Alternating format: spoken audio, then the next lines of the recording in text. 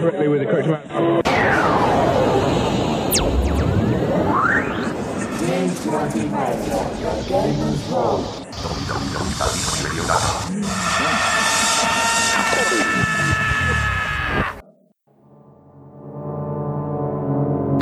It is a center for higher learning.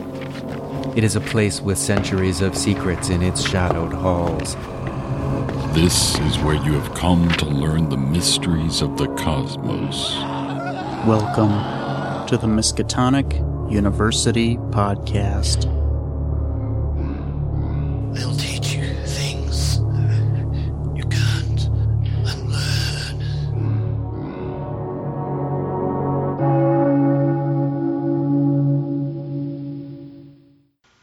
Brought to you by CryptoCurium.com. Hello, and welcome to the Miskatonic University Podcast, episode 62. This is the podcast dedicated to Call of Cthulhu and other horror and Lovecraft-related role-playing games. I'm Keeper Dan. And I'm Keeper John. Welcome. In this episode, we'll walk the high wire line between Monty Hall and Killer Keeper. And for the main topic, we're going to go into flintlocks, revolvers, and javelins. Oh my. First, we're going to start things off as usual in our campus crier.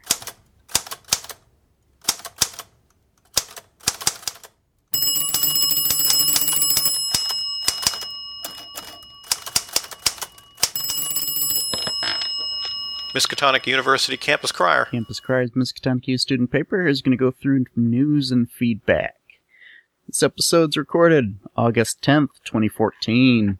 Starting off, I am Scott Glancy has finally gotten his Kickstarter going for Horrors of War, A Covenant with Death. This is the collection of This is the collection of World War I Call of Cthulhu scenarios that he's been compiling for a long time now. Yes, yeah. If fans who may also listen to the Roleplay Public Radio may have also listened to some of the, not necessarily, playtests of some of the Horrors of War scenarios. One of the big one, my personal favorite, is Dig to Victory. Will be in this compilation. In Dig to Victory, the PCs are tunnelers on the front line. It's a British unit, I believe, and I mean they did the guys that contributed, because I know there were several authors that contributed to this, but they just did a ton of great research and found some really cool, interesting occupations and scenarios during World War I to include these tunnelers. Like, I had no idea about this until I heard till I started listening to the actual play for that scenario. That, I mean, yeah, sure, they dug trenches, open air, trenches, but I had no clue that they had these very sophisticated tunneling network systems deep underground, and that there was a whole tete-a-tete kind of going on with German tunnelers and stuff like that. So very cool information, very cool setting for horror and Lovecraftian mythos entities and things like that. So definitely looking forward, and I have been looking forward to this Kickstarter finally launching. Yeah. I think we're only a week into it. Is that right? I believe so. They're doing a long stretch, so. Which I think is great. Yeah, it's still got 50 days to go on it. Yeah, because it was a 60-day Kickstarter, and I think one of the reasons why that's such a good choice for length of a Kickstarter is this is launching, or it launched right before and will be running right during Gen Con. And, I mean, money's not infinite. People have budgets. Mm-hmm. And I'm assuming a lot of folks are in the same boat that I'm in, where I made a budget for Gen Con, and, I'm going to I'm going to use the money that I've budgeted for Gen Con at Gen Con. And so having a long run on this Kickstarter will give me an opportunity to, regroup and check my finances and be able to jump in on this, Kickstarter probably closer towards the end of its run. So yeah. So that's and what the I'm show is going to give Scott plenty of time to get people, into it and excited and kind of spread the word. Yeah, because I think I heard either on the Unspeakable podcast or just maybe on Facebook or Google Plus, something like that, where I'll see Adam Scott Glancy's presence and what he talks about. I think they are planning on having. Obviously, they're going to have a presence at Gen Con, but I think they're going to have some papers or whatever that they can give away that are going to, give incentive for folks to check out the Kickstarter. So, cool. So that's good. I'm looking forward to that. So good on them on that. Pagan Publishing is always great, and they always do great work. Absolutely. And the next, we got a message from Dean Adelaide that his website, Cthulhu Reborn, they like to put out, free stuff for Call of Cthulhu. And it's been a little while since he's added new things because he's been doing other projects for other companies like, Chaosium. And so he's really happy to be able to announce that there's a new free source guide that's going to be on the way soon called The Machine King by Jeff Gillian. Or Gillon.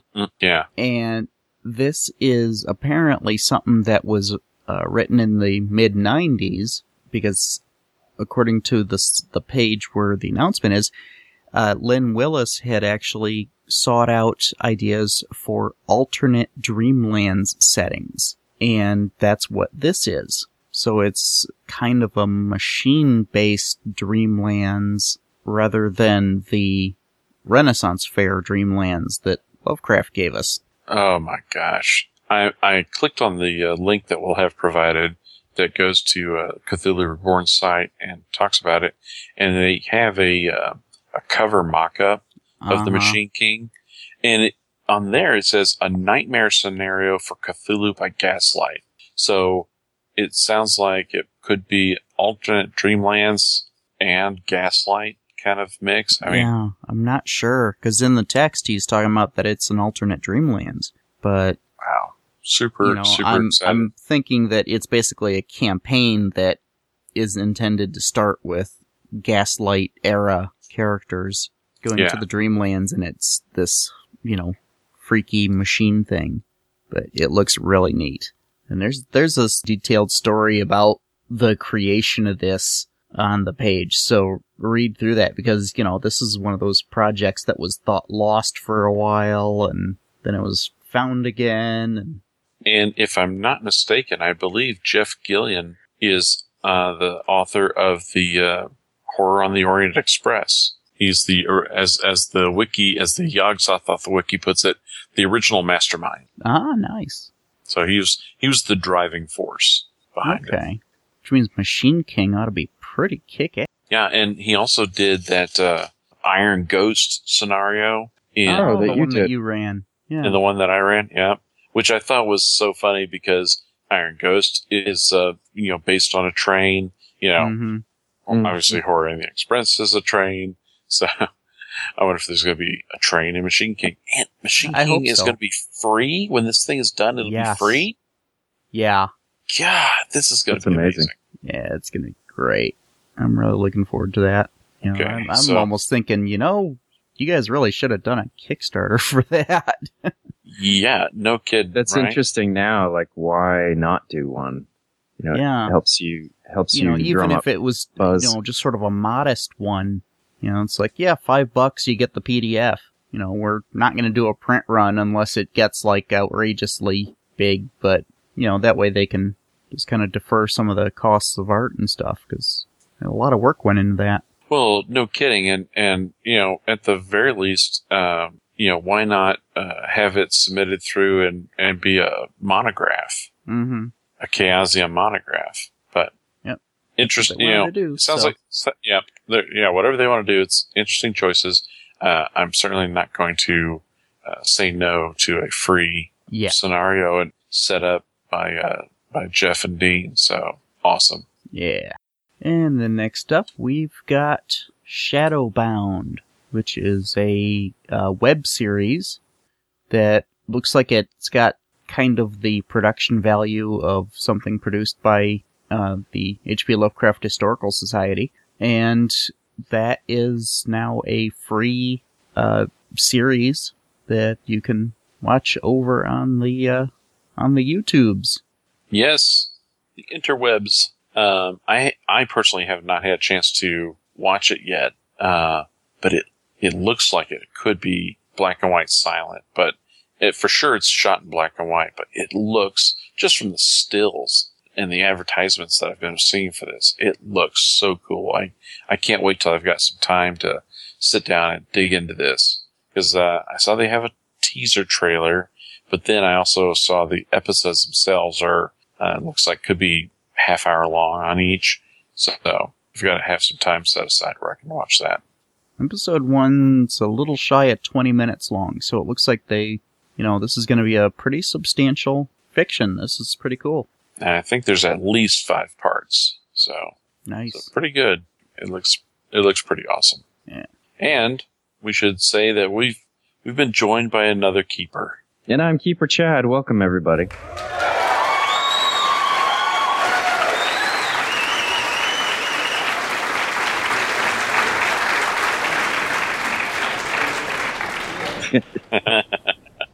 What's up, Chad? In today's topics, we've... Too late. Sound the wah, wah.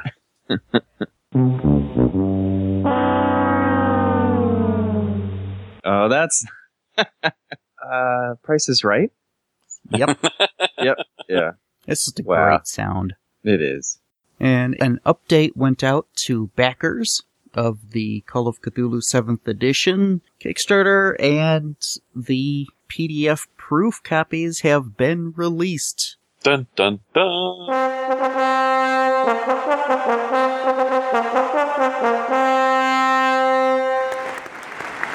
Yep, now backers can take a look through, what it is that's coming down the pike for both the Keeper's Guide and the Player's Book. Nice. Man, they look good, too. Yeah, these are pretty. I am super excited for this, so I've been thumbing through them a little bit at a time, but man, they look good. Yeah, the Keeper book is just massive. We're over 400 pages.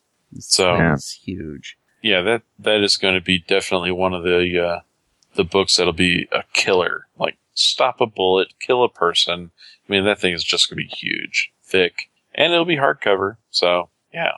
Yeah, let's see, my hardcover book here for previous edition, that's 287 pages. Yeah, so what do we think? I mean, there can't be that much more rules text, right? Well, I think the format of the book, the layout, has part of it, because there's a lot of large format art. Okay. Yeah. Is the font... Lots of charts and graphs and things to kind of help make sense of stuff. That's good. I've heard some complaints about the 6E layout reference-wise. Yeah. Oh, yeah. In 6th edition, they had, like, all the pages had, like, the burned edge look, and then some of the pages had, like, a burned hole in the page, Mm-hmm. And I found that, I found that so hard to read. Then there's nothing like that in the new books, and I think that's great. Everything it pops, it's readable, it looks great. Every chapter is a 2-page color artwork spread, for each chapter, notification, or, here's the new chapter kind of thing. Just amazing, amazing stuff. Yeah. What do you guys think about the decisions they made on omitting things like the Call of Cthulhu story? It's not in the core book, or the omission of the haunting as a inbound scenario in the core rulebook because I do realize it's available in the free or the free quick start, but it's always been in the core book Since inbound, second edition, in print, anyway. since first edition. I own a first edition and a second edition, and it's in my first edition. Oh, But it's Okay. the haunted Could've sworn that was haunted it. house. Nope. Hold on. I have that within arm's reach. So hold on just for a second. Well, I feel kind of mixed about it, I would say. okay. I feel like they needed the space. Here's my first edition. I've got one of the box sets that's like the 1.5 inch thick box set. Here's the first edition rule book, and let's see, we have, here it is, The Haunted House. And there's the Corbett House map, and we've got other scenarios in here too, the Madman, the Brockford House, which is pretty much a dungeon crawl.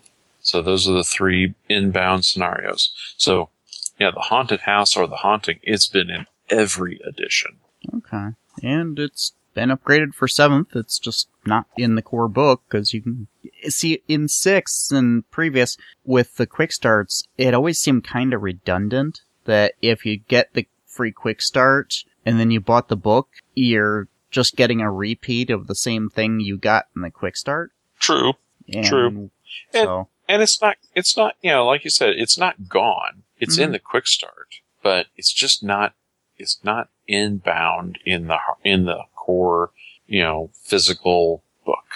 And I'm like, wow, what? I mean, and I'm sure that was not an easy choice. I'm sure they labored on, going, oh my gosh, we're getting, 500 million pages in this thing. We got to start cutting some stuff.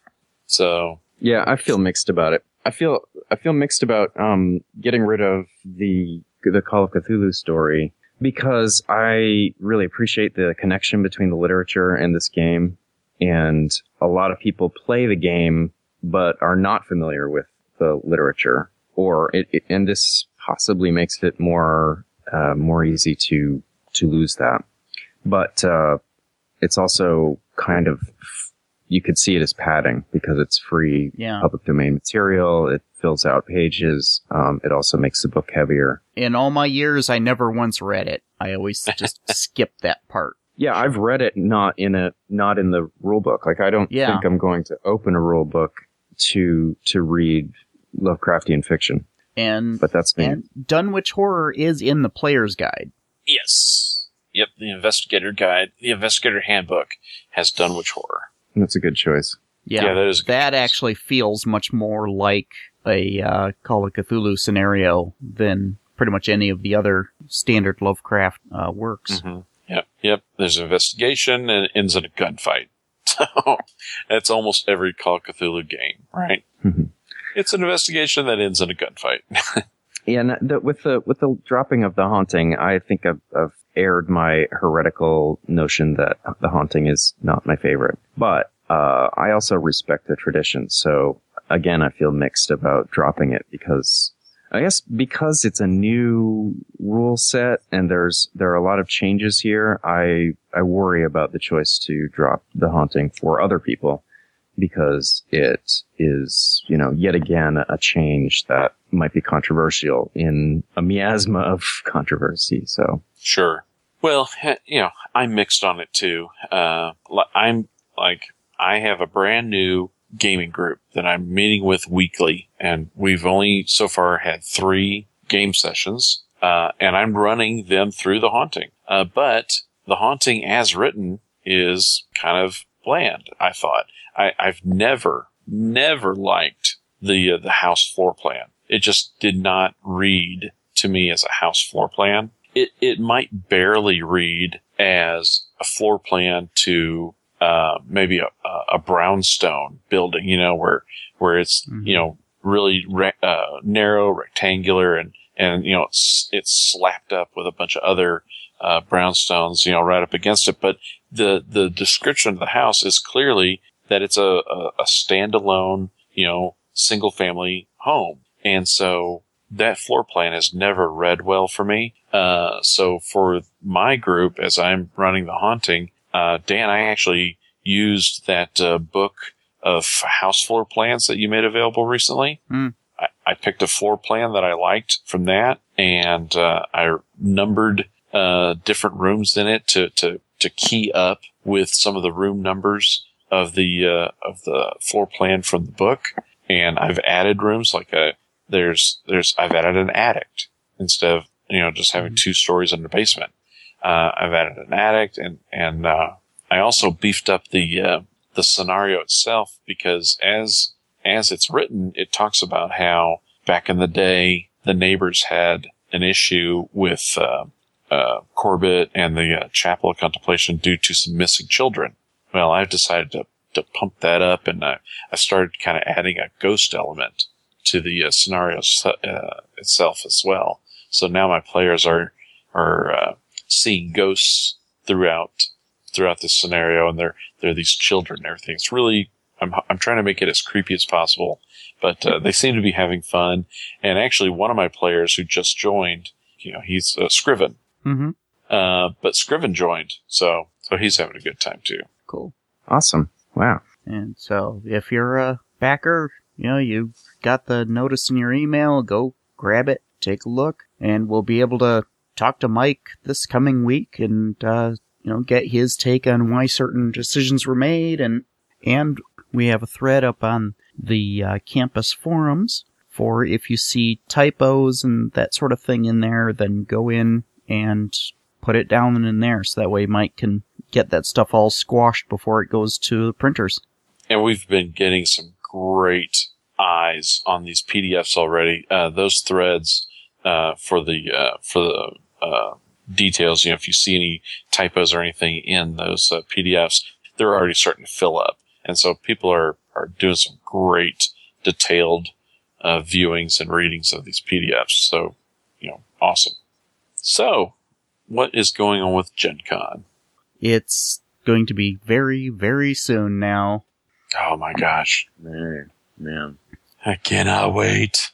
And we've got a couple of things that have been updated. There's a company called Oomba, OOMBA, that they're going to be at Gen Con, and they will be broadcasting the entire convention live on their websites. So crazy. Oomba.tv and Oomba.com. So if you can't make it to the con, then hit these websites and you'll probably be able to see some various, bits and pieces of it that they're filming. And they have some sort of a tournament organization software. And so they're running the Settlers of Catan National Championships using that, along with some other games. And they're using that software to organize their attempt at breaking the world record of the largest tournament of rock, paper, scissors, which I don't know if that would even qualify because what they're using is rock, paper, scissors, lizard, Spock. Ah, rock on. So that sounds like a lot of fun. I don't know if Guinness would even take that because it's not actually rock, paper, scissors anymore. Exactly. But couldn't it be another category, a new category? They could establish Possibly. A new one. Mm-hmm. Why not? But that's, something for folks that aren't going to be able to be at the con. You can pop in there and see what's being shown. I have no idea as to how they're going to be doing that. If it's going to be people with portable camera rigs or in a one spot or no idea. And Warpo, the company that just put out the Legends of Cthulhu action figure line, they are going to be holding a panel at Gen Con on Sunday morning. Huh.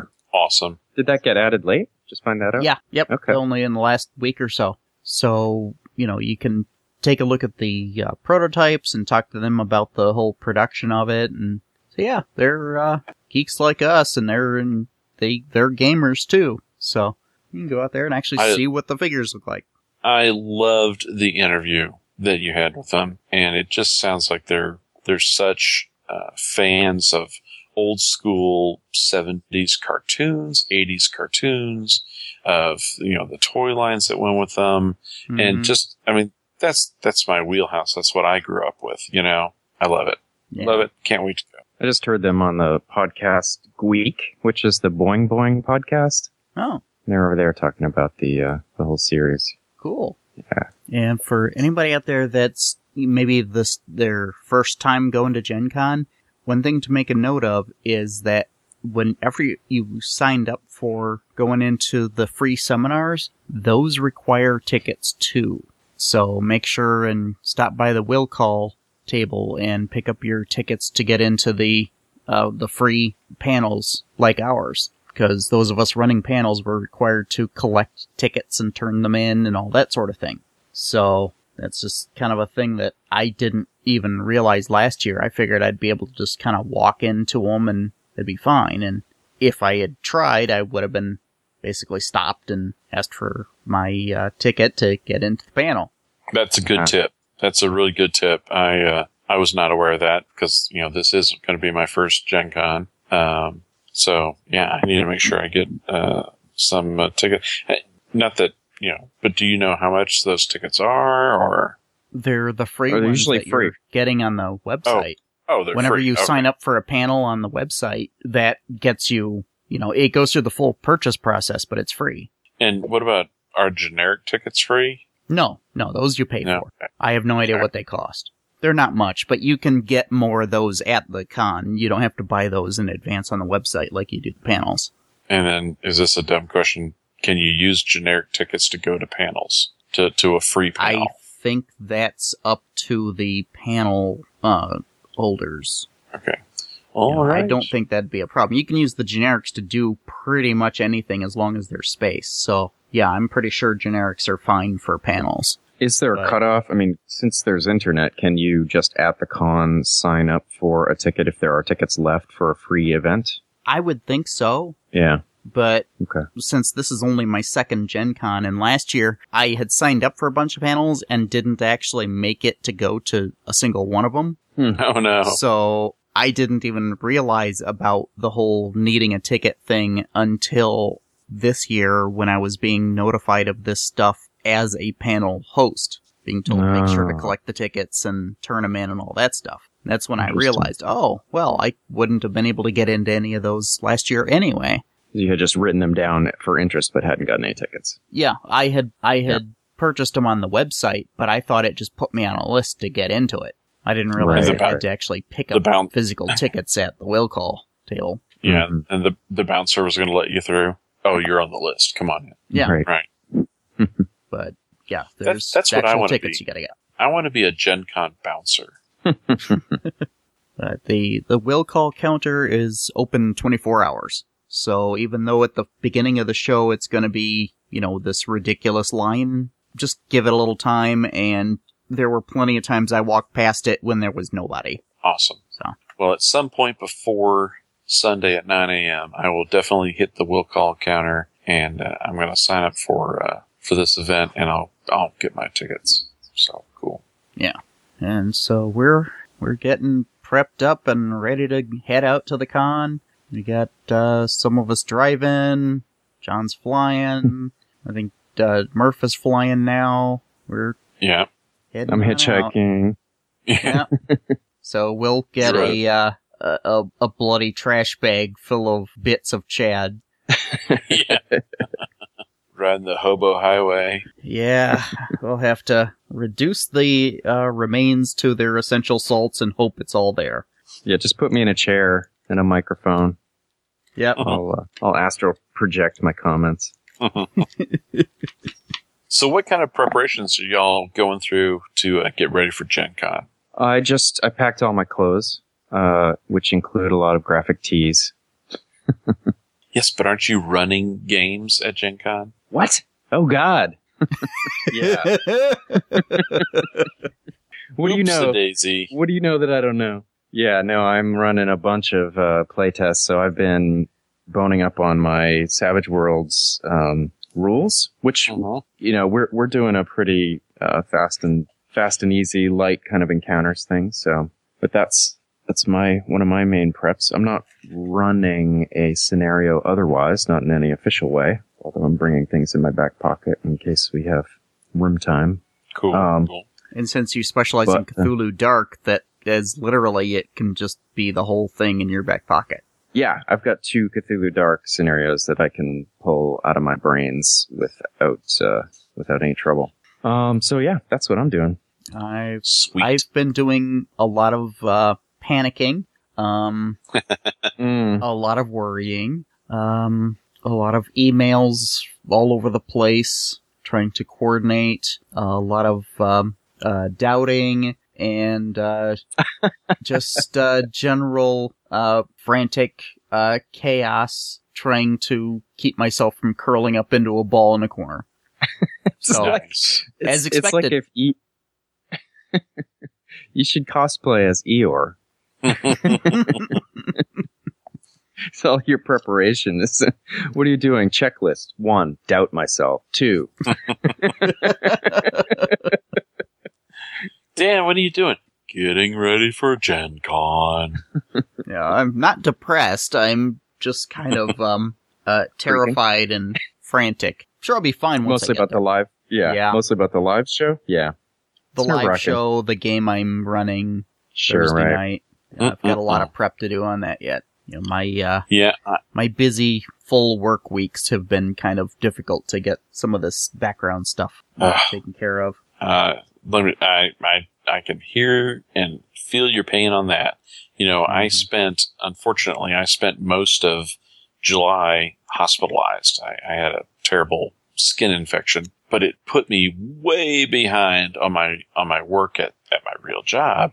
And so now that I've been back at work, it's just been, you know, full on, game on, trying to get caught up and get everything, you know, back up to par as to where it was beforehand. So I've been spending so much time doing that.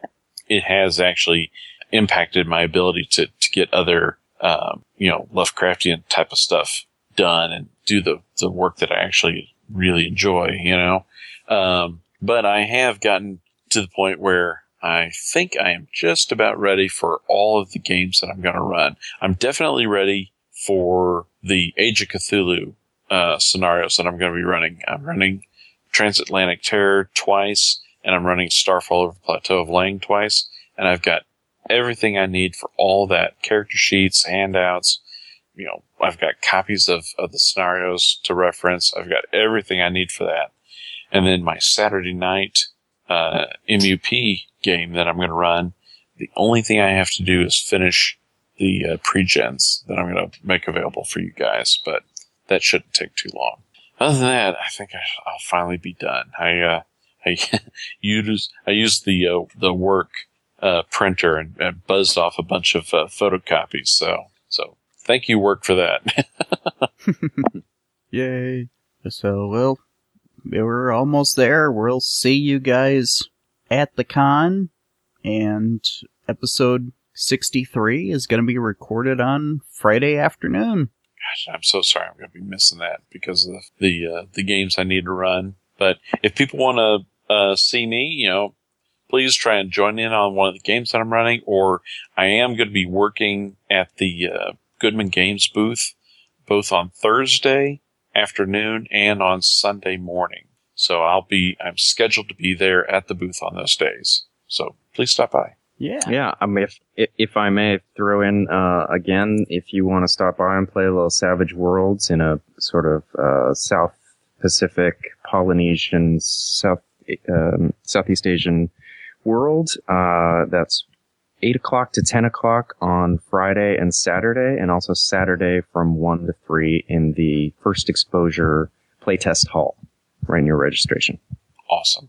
Oh, and also, I wanted to let folks know that I had set up a Twitter account specifically for the podcast at Gen Con, and that account is MUPGC. And so all of us are going to have access to that to post on it, and I've got it set to auto-follow anybody that joins up to it. So any, basically on my phone, I have it set up where one of the pages on my operating system is nothing but that Twitter stream.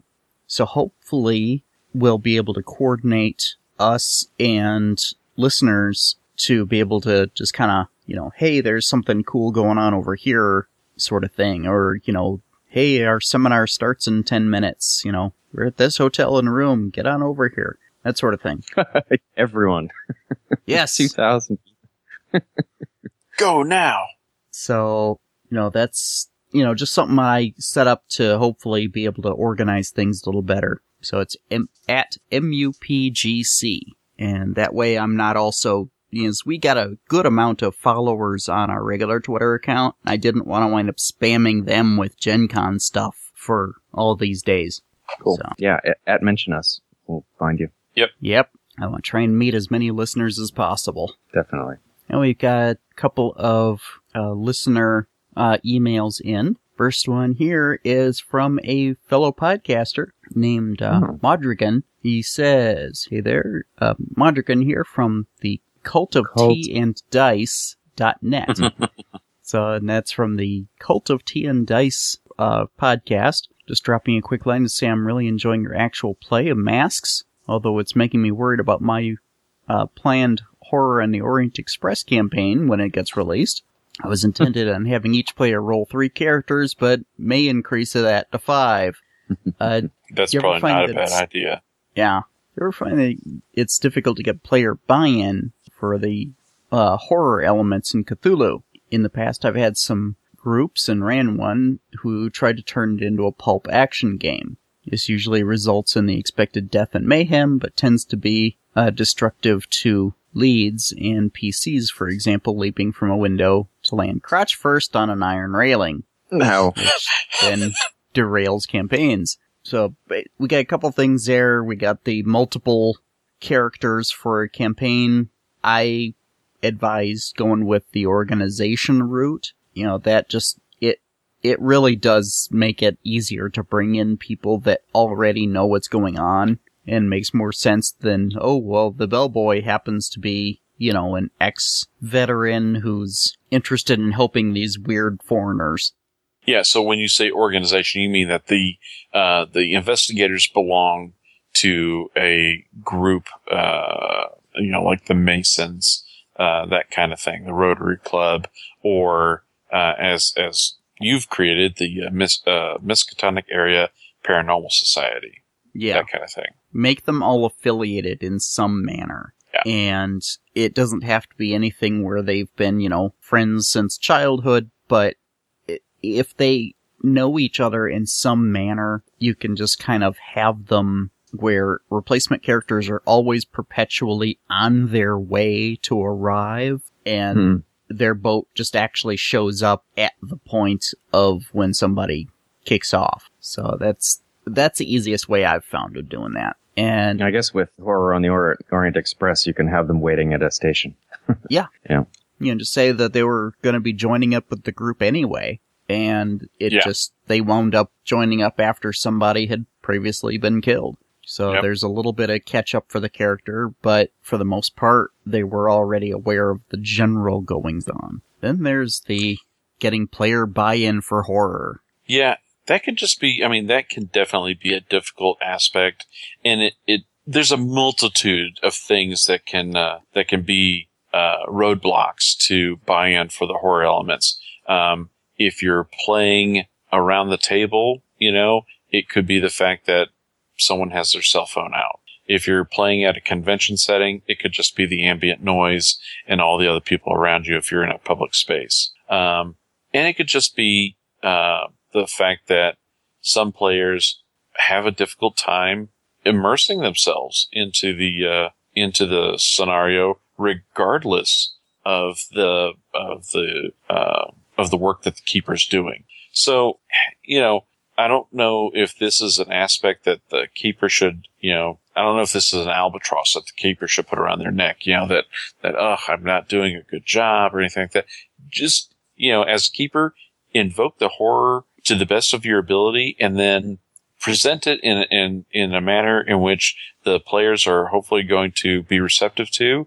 And if they're receptive, great. And if they're not, it is a two-way street. The players have to kind of meet you halfway, I think. Does anybody feel different about that? Well, yeah, no, you have to accept that there are things out of your control. You do your best, and then you shouldn't beat yourself up if somebody takes it off the rails. And it's a fragile thing to keep going.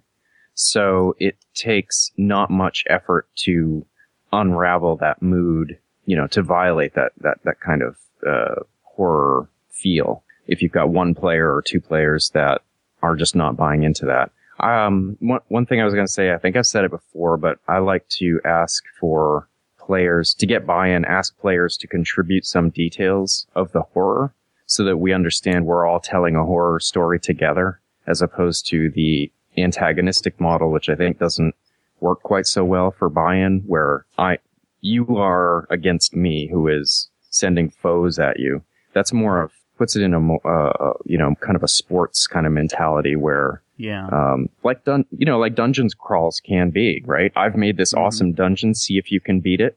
Sure. And in a way, the investigation is like, I've made an investigation, or I've got a published one, see if you can crack it. But, as far as mood, I think asking for details, first of all, in their characters, asking leading questions like what, dark burden is this character carrying, or what, get them to start thinking in horror terms rather than heroic kind of big terms, and ask for details along the way that are horror details. Oh my God, that's awful. What, how does he react to that? Oh geez, tell me what freaks him out about that kind of thing. No, those are great points. Yeah. I'm running a new, game, with, some players, a weekly, game, and we're running through the haunting, cause my players, most of them are brand new, not only to Call of Cthulhu, but also to role playing as a game. So there's a learning curve that's going on. One of the things that I'm doing is to try and invoke horror and try and get buy-in from the players, is I'm also trying to do my best to emulate scenes and tropes from horror movies that I personally like. So in the haunting, I've kind of introduced some ghosts, a ghostly element to it. And in our last game, one of the characters who's playing a medical doctor went out onto the front porch of the house to have a smoke as the other players were doing an investigation in the house. So I thought, okay, this sheep has walked alone and culled himself from the herd. I'm gonna play with this guy. So I tried to do some movie tropes that I'd seen that I thought might be interesting as related with ghosts. So out of the corner of his eye, far peripheral vision, he sees movement, and as he looks at the end of the porch that he's on, where the porch meets up against the house, and so it just kind of, the very last half second, he thinks he sees the back of a person's head and shoulders as they're walking down the side of the house, with almost like their shoulder is brushing up against the house, and he just barely saw that person. And the house is fairly rectangular in shape, where it's the short ends are at the front and back of the house, and the long sides of the rectangle are the two sides of the house. So for him to cross the width of the porch to then look down the side of the house, it took him only 2 seconds. Where if a person is walking down the side of the house, it would take, a minute for them to reach the very back end of the house. So he takes those 2 seconds to walk to the end of the porch, and he pokes his head out to look down the length of the house to see, hey, who's this person who's walking outside the house? But he doesn't see a person. What he does see is at the far end of the house, he again sees that last half second of the back of someone's head and the back of their shoulders as they disappear behind the back side of the house, which is impossible. There's no way a person could have been right there at the front of the house and then suddenly at the back of the house in the 2 seconds it took him to cross the porch to look down. So I gave him a sanity roll for that. Like, whoa, that's not possible. And he was successful. He lost 0 sand. He goes, okay. So then he decides to return to the front door. And I said, okay, so as you stop looking down the side of the house and you turn and now you're going to return to the front door, there's a there's a little girl in front of you. She's probably, 10 years old. She's soaking wet from head to toe and covered in mud, and she's got almost no color to her. She almost looks like a black and white image, and she's got these full black eyes, and she reaches up and lightly touches a hand to your chest, and that was enough of an impact to propel him backwards off the porch onto the hood of the car that was parked outside and roll off onto the dirt. And so he had a sand check from that, took damage from that, and then as the end result, as he's face down in the dirt, there's this voice in his head that says, "Find me." And as he looks back up on the porch, she's not there. So I tried to kind of bring that, the Ring, kind of girl into it. So Nice. Yeah. So just be evocative in your imagery in the kinds of scenes that you're trying to describe. Use evocative language, that kind of thing. Mm-hmm. Yeah. And then the last bit that he's got in there is how do you deal with characters dying with important information? Yeah. Well, try not to produce a choke point by giving only one character key information that everybody has to have. And make sure that all the information isn't necessarily verbal, that they spoke to somebody.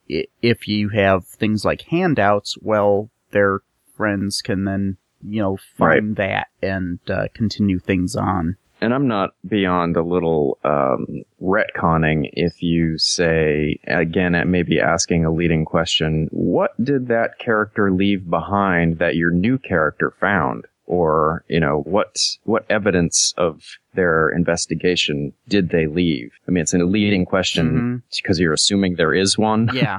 But, sure. I think most groups will certainly allow a little retconning just to kind of keep things smooth, and that's one that keeps it in the fiction. Yeah.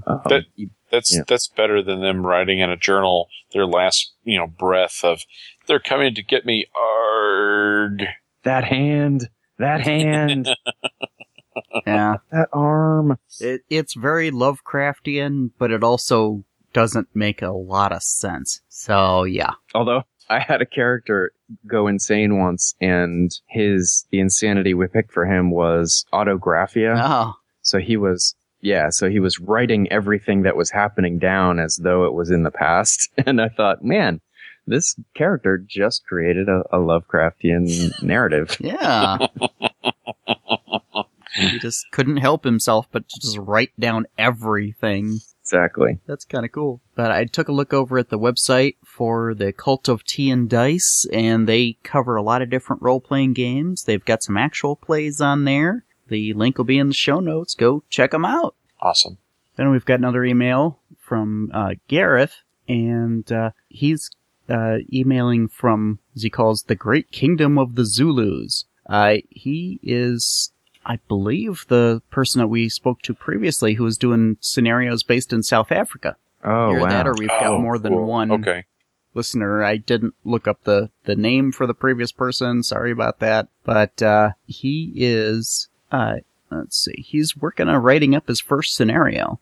And he says, I've got quite far in planning the plot and laying the game out inside my head. I've got a few notes, and I'm going to do my first play test next week. Looking forward to it as the first thing I've come across in a set of historical South African setting. Flintlock rifles, sabers, leopards, and ox wagons. Oh, insanity-blasting monsters. Can't forget about them. However, the question is, do you guys have a particular method or framework that you follow when actually putting words onto paper for a scenario? And he's looking to even potentially get this thing published when he's done, granted that everything goes well. From reading other scenarios, it seems that they're divided into player information and keeper information, but he's not sure if this is the correct approach or if it's just a personal preference. If it's only organized at publication time or if you start with this framework right from the beginning. He's used to prose, but this is a considerably different type of structuring. So, yeah, writing up a scenario, I kind of use the framework of background history and, breaking it up into pieces from the get-go. Mm-hmm. Yeah. Yep. Make an outline, and you can just steal one. There are so many that I think you're on the right track there, reading other scenarios and looking at what the headings are, and just make those headings and start filling in the blanks. And they're all organized differently. You might find one suits you better. Some are like divided into acts as opposed to scenes. Some are by location instead of by like a linear event, chronological event scale. Yep. And so if you wanted to, if the end goal is to maybe submit this for publication, think ahead to the publisher that you want to submit to. Let's say Chaosium. Look at Chaosium's published scenarios and do your best to mimic that model. The way that those scenarios are broken up with the types of sections, mimic that format and write to that format.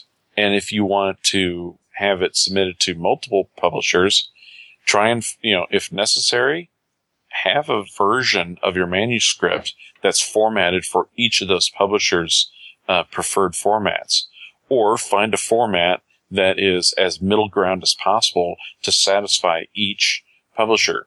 I know when I write for Age of Cthulhu, there is a specific format that I need to follow for it to be a Age of Cthulhu published scenario, and that format is different than, say, what I might write for a Chaosium scenario, or just for my own personal or for the podcast, that type of scenario.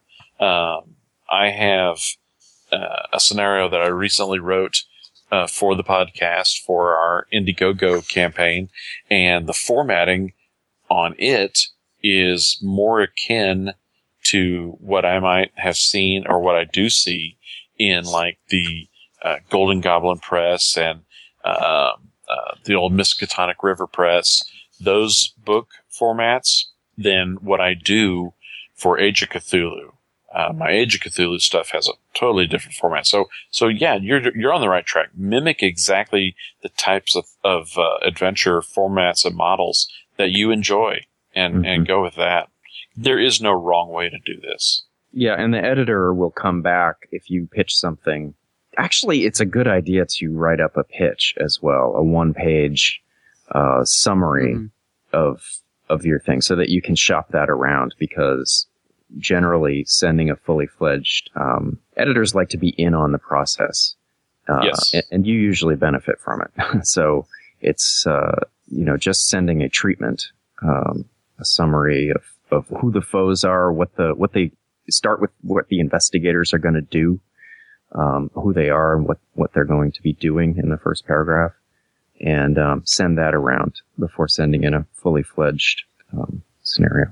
Yeah. And keep in mind that even though it's broken up into like keeper section and player section, the players aren't going to be reading the scenario. This is your target audience is the keeper for the scenario. So everything needs to be with them in mind.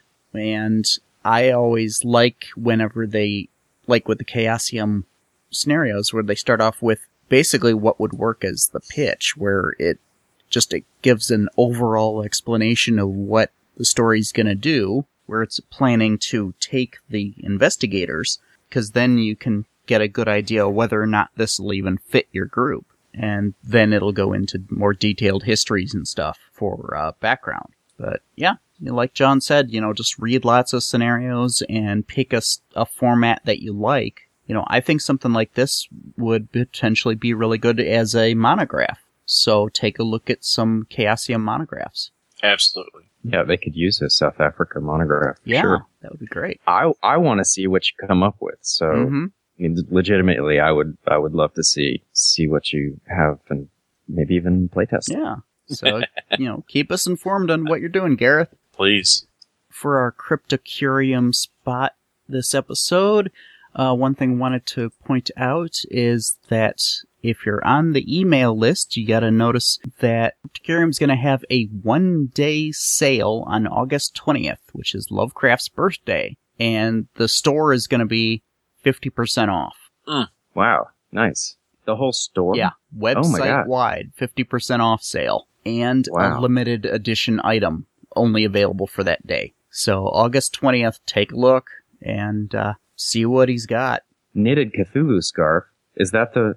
Yeah, that's another thing that I put in here just as, because this is something with an actual link, that there's a, remember last year actually he was offering these for a little while, that he's got a knitted scarf that has Cthulhu at each end, and then it has the words Cthulhu Fhtagn in the middle, and he's doing pre-orders. So you can get Nice. yourself a pre-order for a scarf and ready for the coming winter season. Mm-hmm. Nice. That scarf is so cool. It looks like vestments. Yeah. You know, I think it would be really cool to be wearing that as you're keeping a game. I think that would be really neat. Mm-hmm. I could also see somebody using that as like part of like a costume or something, maybe for next year's Necronomicon. Mm-hmm. Just have that draped across the shoulders. Yeah. I just, it's so, for me, it's so evocative of vestments. I can see it as someone as dressed as a high priest for the Order of Dagon. Mm-hmm. Yeah, the way he's displayed it there kind of is suggestive of that for sure. Get out some paper and pencil. It's time for your side topic. And for the side topic, we've got an email that came in a couple weeks ago that this was, fairly lengthy, but it had a lot of questions in there we'd like to take a little time on. So the email starts off, yeah, Keepers, I'm listed as the storyteller on the forums. Just joined up yesterday. Welcome. I am truly impressed by the excellent high-quality podcast you guys do. Thank you. Although I've been playing and running games for many years, I wanted to ask a few questions, get your opinions. First off, do you guys prefer storyteller, keeper of arcane lore, or something more contemporary like GM, DM, etc.? It largely depends on the game. I'm perfectly happy with just keeper for Call of Cthulhu, because the Yep, I love Keeper. keeper of arcane lore is the proper title for the game master for this particular game. And most games have some sort of a specific title. For pretty much anything other than Cthulhu, I just go with GM. Yeah, I like the tradition of Keeper. I like the title. Mhm. Each of those, they're all sort of crafted to tell you a little bit about how the GM role changes, right? So Keeper of Arcane Lore is really very much about you're sort of the master of the mythos. Yeah. It tips the players and the keeper that there is secret information in this game. That's what it's about. Yeah. And it just, each of the games that comes out that has some special title for the game master and the players, they're trying to invoke a mood and to kind of, give you a feel for how this relationship between the GM and players is going to work. For this, we've got the Keeper of Arcane Lore, and we've got investigators. They're not just player characters. Right. And that tells you generally what the relationship is going to be. You've got the person who has the arcane lore, and you've got the other people investigating it. It's right there at the beginning. Mm-hmm. I also think these titles shouldn't get in the way. There's no need to correct someone. Yeah, when exactly. they say GM. GM is a blanket term, and I often use it when I'm talking about various games. Yeah, that's the one I use most commonly. Yeah, I mean, I might even call a Call of Cthulhu, say a GM if we're like comparing systems, or something like that, rather than to try to remember exactly. Yeah, GM is the broad spectrum term that I'll use for most other games. I have heard on many a show where people will just use DM as their generic term, which I shy away from because, well, one, I've never played enough D&D to really get that ingrained into me. For me, GM is the generic term. Yeah, GM, it's generic for me as well, but I prefer Keeper for Call of Cthulhu. Yeah. Especially for something like what we're doing on the show here. It works nicely to have as a title, as hosts of the show. Mm-hmm. Although for people outside of our community, it looks really strange that I've got an email that's Keeper Dan, and they're just kind of like, I don't even know you. How do I know if you're a keeper? That's just Right. What are you keeping in your basement? Yeah, that part gets a little odd, but oh well. And then he continues with the email. Secondly, I've been inspired by things around me with ideas for game scenarios, characters, events, etc. Lately, my muse has been struck by an anime, Full Metal Alchemist. Given the story and elements within the series, it's easy to see several classic themes of horror, and indeed Lovecraftian horror as well, despite the source being an animated program. My question in this case is, what are some of the most unexpected sources of inspiration for horror gaming, particularly Call of Cthulhu? Mm-hmm. And so, yeah, that's a good one to give kind of other people an idea of, you can pay attention to almost anything for potential bits and pieces. I have a thing I'm working on that will be more fully talked about and announced at the Goodman Games, What's New at Goodman Games Con panel at Gen Con. But the genesis for this idea came from one of my son's books as I was, reading different books to him. So out of a book that was designed for kids, I ended up getting an idea for, I could twist this into something Lovecraftian. So I'll get more into that at the Gen Con panel. But yeah, so yeah, you can get inspiration from anywhere. Yeah. Mm-hmm. Yeah, it's really easy to draw even just like a character personality. I can't remember what it was on. I think it was a cartoon I was watching years ago that there was a character that I saw on there. I wrote him down just as a basic description, and I haven't used him yet, but I will someday, that there was a character in a cartoon named Alphonse, and he was a hospital intern, and he was kind of sadistic and, just kind of an ass. And I just wrote down Alphonse the sadistic intern. Someday, that'll come into play. For the Serenity game that I ran, I actually used the mini-series North and South as a lot of inspirations for bits and pieces. And, you can draw characters of, one type or another in a visualization and speech patterns and stuff from anything, and then just drop it into a scenario. Mm-hmm. Yeah. That was what I was going to say, is that for NPCs, I pull a lot of stuff from experience in the game. Either, floor plans for houses. I will pick, the third house I lived in when I was growing up, because I remember where all the floorboards squeak and everything. It's just easy recall. And with NPCs, I find that I draw on a lot of my high school teachers because if I didn't mock them in some way, I know other people who did, and who, so you can recall a voice for them really easily. And so if you grew up being a smart ass like me, you start out by doing impersonations of your teachers, who are, usually the most interesting and strange teachers, and throwing them. I've done that many a time, actually. So write down all your high school teachers and draw them into your Cthulhu games. Yeah, that's a great idea, because you're being with that many kids for an extended period of time. It's going to make anybody a little eccentric. So, it's not uncommon to find a teacher that has kind of an interesting, strong personality. Mm-hmm. And one thing we've discussed in the past is that role-playing game characters tend to be more or less caricatures. They're kind of, broad versions of what a real person might be like. So, don't be afraid to make them, a little bit exaggerated to what you're likely to actually meet in person. Mm-hmm. I like using movie and TVs and stuff like that. Yeah, that works too.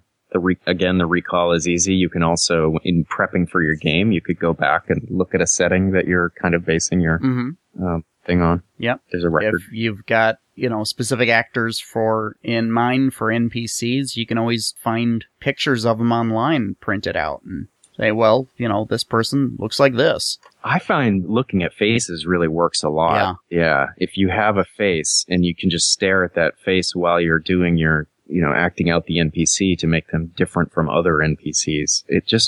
I don't know why that works, but to me, it evokes a voice and a tone really easily. Focus more on an individual character personality as an inspiration rather than something like, trying to draw out the plot necessarily. Because if you draw something out that's the plot to something that's recognizable, you say, oh, well, this is the plot to this movie that we're playing through. That takes the players out. It doesn't work as well as if you just draw out a character type from something and then drop them into the scenario. They might be recognizable, but that's okay because then the players have an idea of, a good interaction with that character. Mm-hmm. Uh-huh. And settings are good for that too. Find an interesting setting and then, use it as a start point for coming up with what kind of trouble can people get into in this type of setting. Mm-hmm. Be it generic or something extreme. But then, he continues on. Thirdly, can you guys walk me through the techniques and processes you use in creating a complete campaign as opposed to a one-shot or con game? My take on a campaign isn't necessarily like Masks or Orient Express, where it's one solid plot that keeps going. I look at a campaign as being more like more like a television series where you can have lots of different stories that are connected by the primary protagonists going through these different stories and scenarios and adventures, and that they are, consistent in their knowledge of the previous stuff. So something that feels more like a one-shot is like a TV episode where it's all just rebooted back to where it was at the beginning and nothing really advances through. A campaign is more like a show where everybody remembers everything that happened previously and it affects them. Mm-hmm. Yes. Yeah. And they can grow from it. And there's benefit of that growth further as you get deeper into the campaign. Yeah. Hopefully. Yeah. Mm-hmm. My long campaign was not one specific plot that carried through. It was whatever scenario I thought they would have fun playing through. And so I dropped lots of different published scenarios and original stuff just onto the plot line of these existing characters. And then, a couple of months later, they might get some notices of things that had happened previously. Somebody might pop up again as an NPC, or, I really like seeding future stuff. So I'll have, scenario seeds dropped in of where they'll find, in one scenario, they'll find a lighter with somebody's initials, and then they'll find out, 3 months later, player time, what those initials mean. Mm-hmm.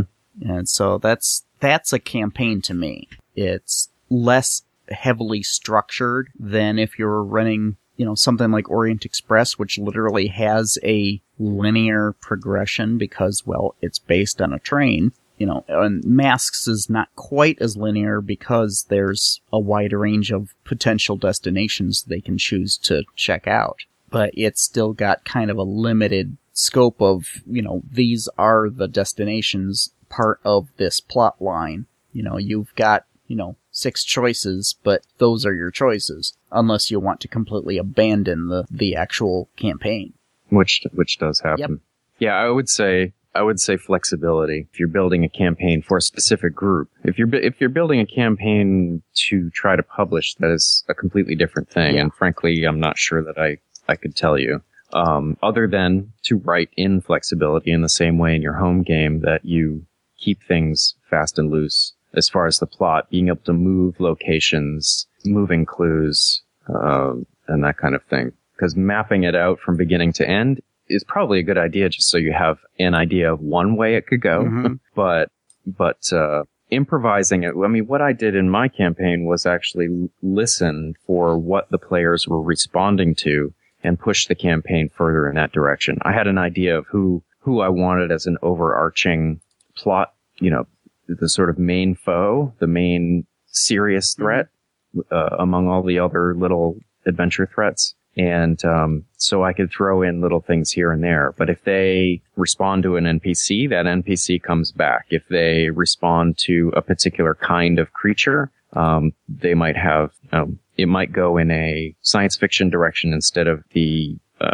supernatural direction that those two different flavors that Lovecraft have. So just try to figure out what works and push it. Yeah. Then in the email here, and lastly, what tips can you offer people who are new to running games, as well as experienced ones like myself, on balancing Monty Hall versus Evil GM sessions, with the emphasis on horror games such as Call of Cthulhu? What signs can you think of that say you're going too hard on players, or that are having too easy of a time in a given adventure? Yes. Yeah. You know, that's actually a good question, because in Call of Cthulhu, it is really easy to become that stereotype reputation of everyone goes crazy and dies. And it my character lasted a whole 10 minutes into the session. And I know that's fun on occasion, I think. But too often, if your reputation is that you're a killer GM, a killer keeper, and the players are going to go insane and they're going to die, and evil wins. The other side of that coin is that the players are not getting the full experience of unraveling the story and adventure that they're playing in. Sure, they're bringing in replacement characters, and they're doing that every other game session. But at some point, I think it would become draining and stressful for the players at a certain point where, like, I've got buy-in for this game, but how many times do I need to do this buy-in where, I'm on my 5th or 6th character to complete this campaign or complete this, mega scenario? I think that would be draining on a player.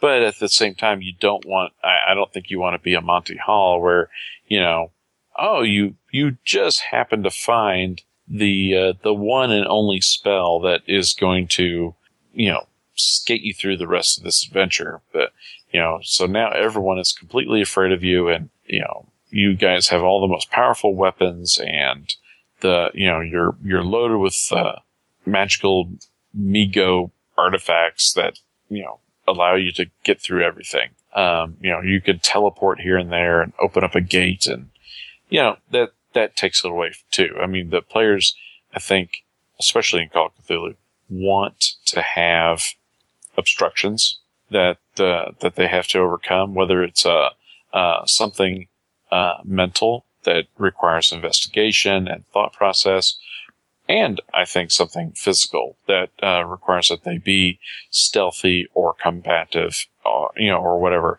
And I don't think there's an easy answer, and it takes practice. It takes experience in being a keeper and putting these roadblocks in front of your players and seeing how they react to it. And it'll take times where you go, "Ooh, I probably should not have put 2-dimensional shamblers in this area. Maybe they should only encounter 1. Or maybe instead of dimensional shamblers, maybe it should have been ghouls." That's the kind of things that you need to ask yourself if you're designing your own scenario. Hopefully those questions have already been asked and answered and play tested in published scenarios, so. Yeah. Every group is different and every individual player is different. And so again, I would recommend listening, because you can't really say there are hard and fast rules about how many deaths there should be in a scenario. People play Masks and love to die, love to have great deaths.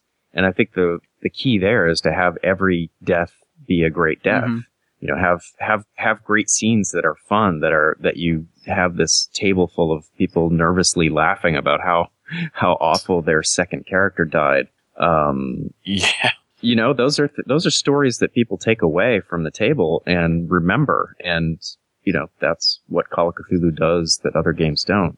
And as far as the Monty Hall, it's sort of to me, it fits a game where it's all about loot more than it does Call of Cthulhu. Call of Cthulhu is just not about collecting stuff.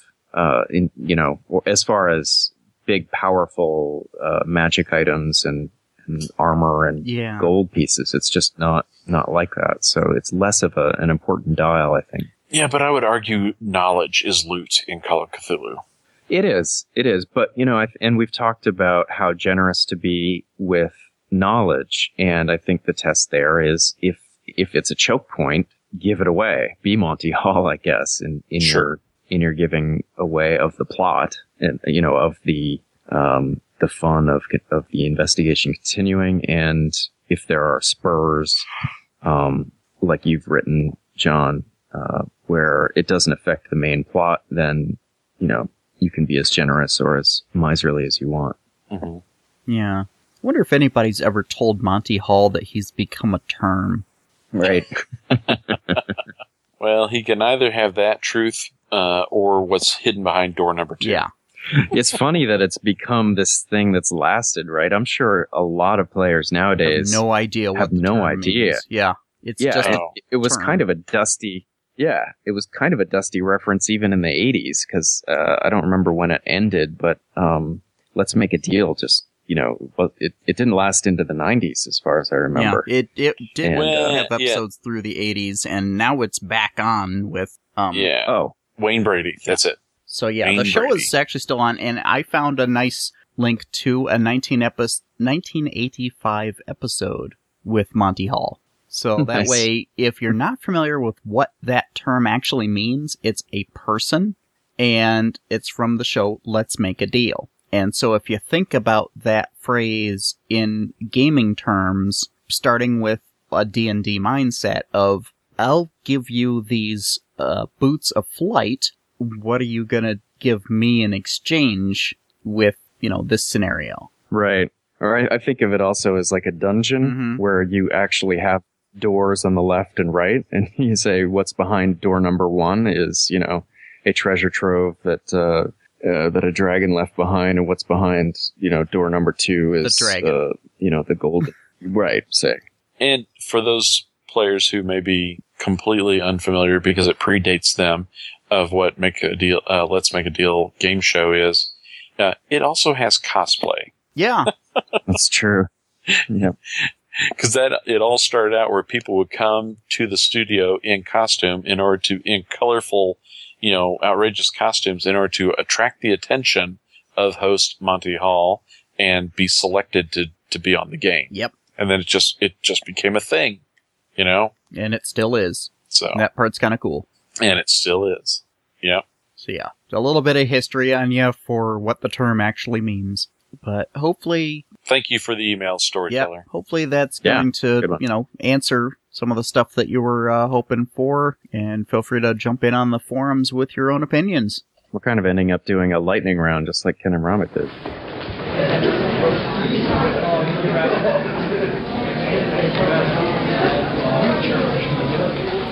Settle down now, class. It's time for your next lesson.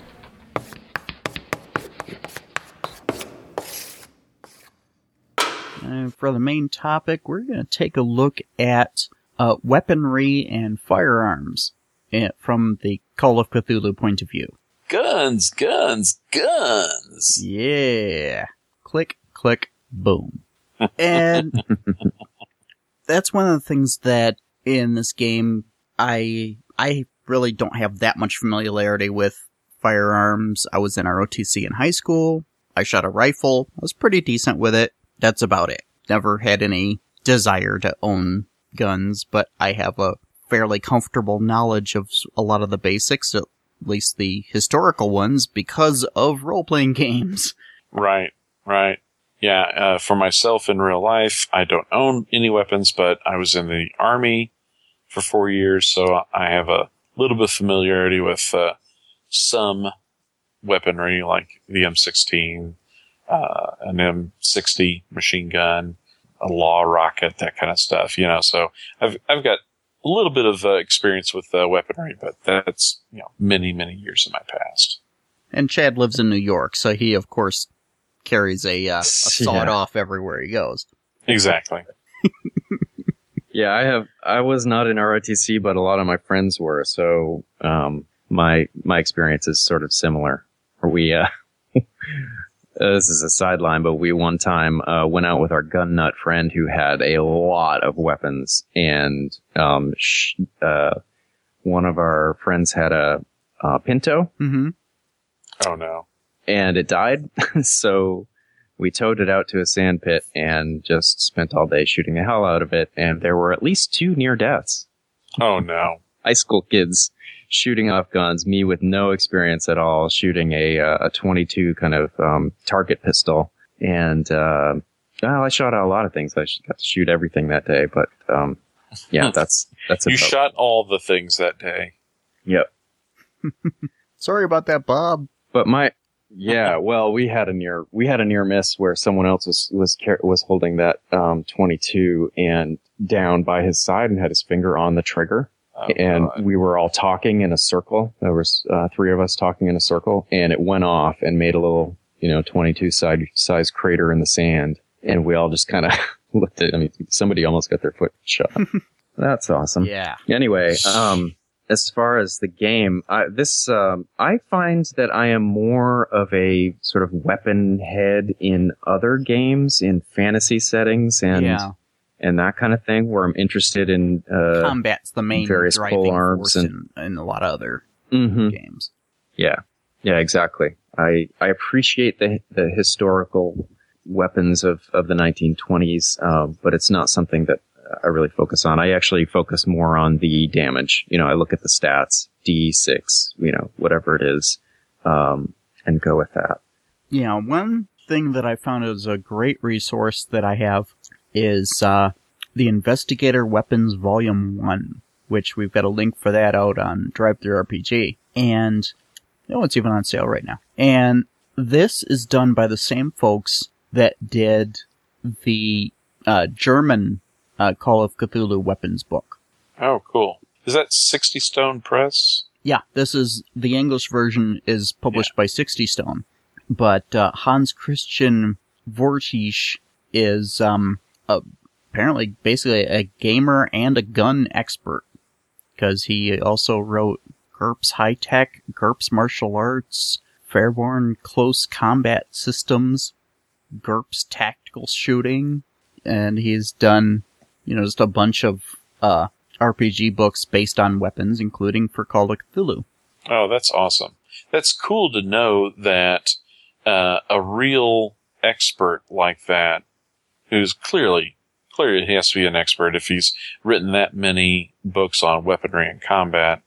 That's his wheelhouse, bread and butter. It's good to know that someone of that knowledge base was able to put that book together. So that's cool. Yeah, so I recommend that volume definitely for, if you've got characters that really get into those kind of things, I would definitely say pick that up because it's super useful. The Investigator's Companion has a lot of the basic stuff that are also that I've used through my Call of Cthulhu career. What you're gonna get for the most part, at least with firearms, is that you've got a long list of different types of weapons that all do the same thing as far as the damage goes. You've got this category of here's your D6 guns, here's your D4 guns, here's your D10 plus 2 guns, and it's more of a role-playing aspect on the rest of the data on how that particular weapon functions. If it's a revolver, if it's an automatic, your malfunction tables are going to be different.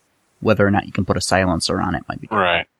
But yeah, there's a lot of aspects like reloading, that a lot of game masters hand wave, because it's or put the onus of role playing it on the player. Obviously, because how many of us know how long it takes to actually do a reload of certain things? That, especially like a revolver. How long does that take compared to ejection and slapping in a new clip of an automatic? Yeah. It all ends out being the same as what it is my experience in gaming, is that reloading of a revolver ends up being the same as reloading of an automatic or reloading of a shotgun, because I could see shotguns that hold several rounds. It could take a while because there's no fast and easy on that. It's a manual slide in of every shell, to get it into the housing, and then you can finally, clip your shotgun together and start, ratcheting through those shells. But, does anybody draw that out? Does anybody make the players role play that out? I don't know. I don't personally, but I also, I've had players who are really into the specific, the differences between specific models, and that's fine. I will let them be the expert at the table and tell me. But I'm also not going to say to change the rules, and say, well, it's going to take you 2 rounds to reload that. Just because it throws the balance a bit for me. Yeah. I mean, that could be a life or death thing, and it's a sort of investment in the front, when you're getting your equipment. It's a decision that could be fatal in the very beginning that you didn't know you were making, and that I didn't know that you were making until the end. I mean, I guess you have to know your gun stats going into the game. Yeah. Either way, define it ahead of time, and make sure and have it on your character sheet so you can find it quick and know how many rounds a gun might hold, and look for how the rules treat these things. I need to double check on 7E, but I know in previous versions, if you had a double barrel shotgun, it was possible to load one shell, click it closed, and then fire in a round.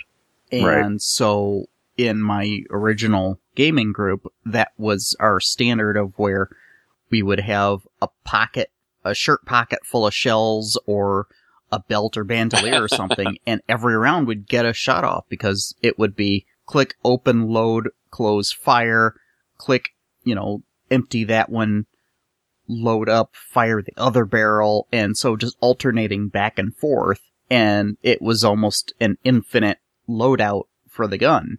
Mm-hmm. I'm not sure how realistic that is to be able to load and fire at that kind of pace, but it certainly worked as far as our characters were concerned. Yeah, I think you can be much more simulationist about combat than the rules support in Call of Cthulhu. Yeah. There are other games where load times and those kinds of things are really critical. And, I think I would say Delta Green is a bit more focused on the weaponry and the tech. Because it is essentially a military format for the setting. So that would make a lot of sense that your gear, your weapons, that's kind of an important part of your character's approach to things. Are they, the firearms guy that he's gonna go in and just shoot it till it stops wiggling, or is it gonna be somebody who's gonna, look into the investigative part and then find out what to point the gun guy at? Mm-hmm. Save the last bullet for yourself. Mm-hmm. Yeah, I mean, that's the thing, is it's funny that the simulation and the sort of focus on tactics is there in Delta Green, but it doesn't improve your chances of success at all. It's still very much like Call of Cthulhu, where you can do all the tactics you want, and you're not going to win. So, yeah, and even in the Call of Cthulhu books, it points out pretty clearly that guns really don't do much against a wide variety of mythos-based entities. Mm-hmm. That you can put a hole in it, and it's just going to be upset or confused or just, it'll just bounce off. So, right. Guns really are the best, way of dealing with human antagonists. But when you start getting into monsters, not so much. Mm-hmm. Yep. So the story I enjoyed hearing about was that, we've all dealt with Dark Young in various games, And yeah, you can go against a Dark Young with a Tommy gun and you're gonna be, just a smear on the pavement. But in an Invictus game, a few people were able to take down a Dark Young because they had swords. No, it's interesting. You know, sometimes you really are better off with going with a melee because it's making a whole lot different kind of wound than just a little bullet. Go medieval on their ass. Yeah, and speaking of that, I think I must have started with Cthulhu Dark Ages, and it's in Invictus as well that there are different weapon lengths. That becomes a more of a factor. Yeah. That if you have a spear, you can stave someone off who has a sword. Mm-hmm. Yeah. The weapon length for melee really does make more sense to bring it to the front when you're dealing with a setting where that's your primary combat. You're dealing with different size range or melees, and then your ranged is limited to arrows and maybe a sling. Do you guys remember the rule there on weapon length? Is it does it? No. No, not off the top I don't of my head. recall. You know, with I don't my have it years in in front of me. Amtgard, I'm well familiar with the realities of being somebody with a short sword dealing with somebody with a long sword or a pole arm. And with those kind of things, if you've got the short weapon and they've got the long weapon, the best bet you have for survival and winning is to get inside the range of that weapon as quickly as possible. Mm-hmm. Right. You know, run the pole. If you've got a second weapon, you can just kind of deflect it aside and run up in there, get up in front of them. Well, the long weapon's not going to do them a lot of good. As far as simulating that in Call of Cthulhu, that's a bit more tricky. Unless you get the high ground, because that's what Star Wars taught us. Can't win if you got the high ground. Nope, no one can beat you. Right. And then I'll just I've got the high ground. leave you to suffer and die slowly, agonizingly. That brings to mind this YouTube channel that I have found from Cthulhu folks on Google Plus. The guy's name is Lindy Beige, and he does a bunch of videos on various myths of fantasy weaponry, or just taking a particular weapon and kind of going over its strengths and weaknesses. So he's got one on dual wielding, which basically doesn't happen. And, he does a great one on the greatsword. And it turns out that that kind of two-handed looking one, which isn't medieval, I think it's Renaissance, where, you wield it two-handed with two hands. And I take it that it was actually developed to get inside of pole arms. And you use it to kind of, in a kind of butterfly swing to get inside the bristling front lines. And then once you're inside, because you can't really swing because you're in close range, it's basically a two-handed spear. So you're using the blade as a defensive mostly, and then using the point when you're in close combat, which totally goes against all of our ideas of fantasy. The great sword, which it has that section in front of the hilt, which is often bladed in pictures, fantasy pictures, but it's actually another handle, so you would not want that to be bladed. Well, like the sword that Conan had in the movie, where it had that secondary handle above the hilt. Yeah, that's what I'm talking about. Great sword. Yeah. And that would have been Renaissance for one thing. And was that? It was not bladed. Did he use the second handle? He did. Appropriately? Yep. Okay. He did. Yeah, that was actually a handle, and there were plenty of shots of holding it like that, but it's as he'd spin it around or deflect or something like that with it, or just poses for posters or whatnot. But no, it's definitely been shown to be a handle and not a secondary bladed part.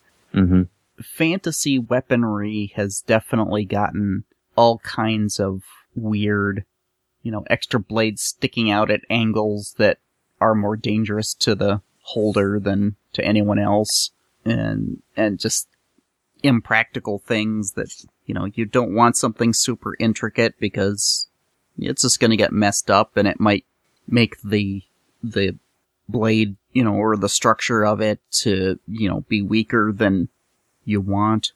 In swords, simpler is usually the better way to go with it. Less weak points.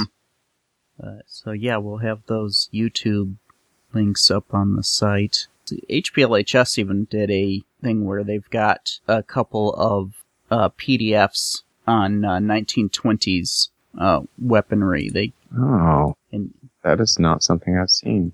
Yeah, I couldn't find a link to a page. I basically could only find direct PDF links. I searched around on their site and couldn't find a page that listed them. Just in my searches, I kept finding the PDFs directly. So yeah. These are nice. These are nice little articles. Yeah. I just scanned a couple paragraphs. Very interesting information about when and where you would carry particular weapons and how to use them in the game. These are great. I wish I'd read them before we talked about this. Yeah, definitely. I'm gonna save these off and read them. Keep them separate. 1987. And they're the HPLHS. Written by Leonard Sneed. Yeah. Both of them. But yeah, these are very cool resources. So yeah, we'll have that. We got lots of different links for this particular bit, and then I found another one for one of the most iconic 1920s weapons, which is the Thompson. The weapon that was originally intended to be sold to the military, and they decided they didn't really want it. And so the manufacturer went private with it, and there's an awesome ad I need to find somewhere of it shows somebody on the front porch of, it looks like a ranch house, holding a Thompson, like shooting at, it looked like cattle rustlers or something. This is a legitimate, 1920s ad for using a Tommy gun for home defense. And it's just kind of weird. And I had heard that you could actually get Thompsons at, Sears. Mm-hmm. Wow. I found that ad that you're talking about. Okay, cool. And the guy's on his porch with the furry little chaps on as well, and he's firing the submachine gun at a bunch of guys on horses. Horses and men are dead all in his front yard. Yeah. So. Mowing them down. I love seeing the cowboy with the Tommy gun. It's kind of, genre mixing in a way, because the Thompsons become so iconic for gangster films. Yeah. It's just such an odd thing that, okay, well, let's point this towards the private market, and this is the iconography they came up with. Yeah, well, and it makes more sense, right? The marketers were smart. Yeah. This is, first of all, that captured the American imagination of the time, and also it's practical. It's a situation where you actually would need to fire upon a lot of foes. Mm-hmm. I mean, it's awful. There's basically a massacre. It's, cattle rustling or not, that is a pretty terrible little incident there. One of the romanticized imageries that we have of the Thompson machine gun also is it broken down and being smuggled in and carried someplace in a violin case. Yeah, sure, right. And I actually found an image of a Thompson machine gun in its parts and pieces, broken down, nested into a violin case. So I've put that link in the show notes as well. Excellent. Awesome. So now players that go, can I do this? You can say with confidence, yes, you can. And here's what it would look like. But there'll also be assembly time required in order to put it back together. Cause you're not just pulling it out. The weapon is truly broken down into pieces. Mm-hmm. So you'll have to have some time to put it together. That is awesome. Yeah. And from what I understand, Tommies have that handle up front for a good reason, that they've got quite a kick to it, and that right. The weapon itself is really heavy, and the weight of the gun, helps to, cut down on that kick, but then the handle up front is intended to help you hold the barrel down and keep it, in line. The imagery in movies that we see of being able to just, hold it and just keep squeezing off rounds, indefinitely isn't particularly realistic at all. That you want to do the short controlled bursts. Right. That's one of the things about the Call of Cthulhu rules. It's always been criticized is the automatic rules have nothing to do with reality, because the longer that you hold down your fire, the less accurate you get. I mean, and very quickly, right? The idea of an automatic is for suppressive fire. It's not for accuracy at all. Yeah, but the 7E does have fresh new auto fire rules, which I think help out. We're going to go through the 7E rules like we did the previous rules piece by piece, and we'll get into that. But the 7E does address the approach to doing the automatic fire and trying to make it a little more streamlined. I haven't read through it detailed enough to consider how accurate it would be realistically, but I think it's actually an improvement for how it actually is played. Yeah, Mike Mason briefly, and he spoke about it in real high general terms, but he briefly talked about the new improved automatic fire rules in a thread on the forums that deals with combat. Somebody had asked a question about 7E combat, and I replied with a little bit of info as far as hand-to-hand melee combat was concerned, and he had a question about some firearm stuff that Mike was able to touch on a little bit. The printer-proof editions of the books are out as PDFs, and we know that there'll be some editing and corrections on those, but they may be pretty close to final in the state that they're in now. But I'm looking forward to finally getting the physical hard copies of the books, and then eventually starting our break by breakdown review of the books. So that'll be fun. Yeah, but it's something that is has been addressed, and Thompsons are just one of those things that, as a keeper, you're gonna get players who want to have a Tommy. As far as I'm aware, I'm sure some of these book details are gonna clarify it, but I'm pretty sure on automatic fire in the 20s was illegal then too. You can get it at retail for, a semi-automatic, so 1 bullet per squeeze of the trigger. But you can squeeze a trigger pretty quickly, and then it just takes a kit to modify it to being a fully automatic weapon, and then, makes it an illegal thing. But yeah, it's not unreasonable for allowing characters to be able to go to the store and buy a Thompson. They're expensive, but they're, they are available. And in World War II, I guess they were pretty commonly used. I've seen lots of pictures of soldiers with Thompsons. They don't have the big round drum magazine, but they've got just a long, straight one. Well, I was going to say, if there are listeners out there who know more about weapons and are really into it and have adopted house rules, I'd like to hear about that in the forums. Yeah. Oh, that's a great idea. Wow.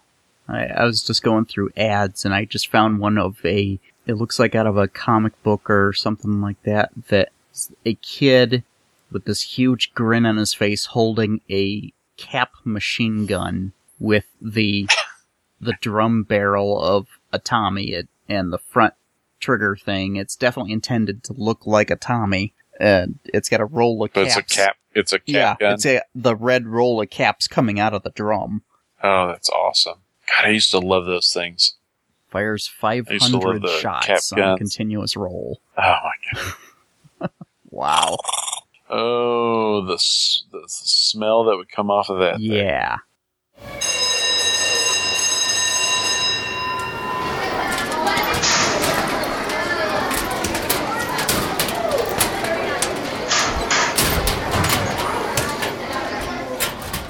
We'd love to hear from our listeners. We've got lots of different ways you guys can reach out to us. Our main contact email address is feedback@mu-podcast.com. We also have a Twitter account at @mu_podcast, and you can join our IRC channel on the feedback page of the website. We have a Providence, Rhode Island voicemail number, area code 401-400-0MUP. That's 401-400-0687. Or you can use the SpeakPipe link located on the website. Ask a question, leave us a liner, say who you are, and I'm enrolled at the Miskatonic University podcast. And give us a hearty Go Pods for our home team, the Fighting Cephalopods. Our website is mu-podcast.com, and you can find our show notes for this episode at mu-podcast.com/62. That's the number 62. Our forums are at mu-podcast.com/campus. Come join the community and be part of the conversations. Thank you for joining us for another episode. We'll see you at Gen Con. Class is dismissed.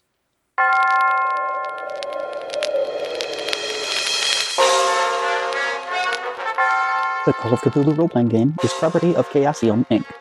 The written works of H.P. Lovecraft are held in the United States public domain. All other works mentioned in this podcast are the property of their respective owners.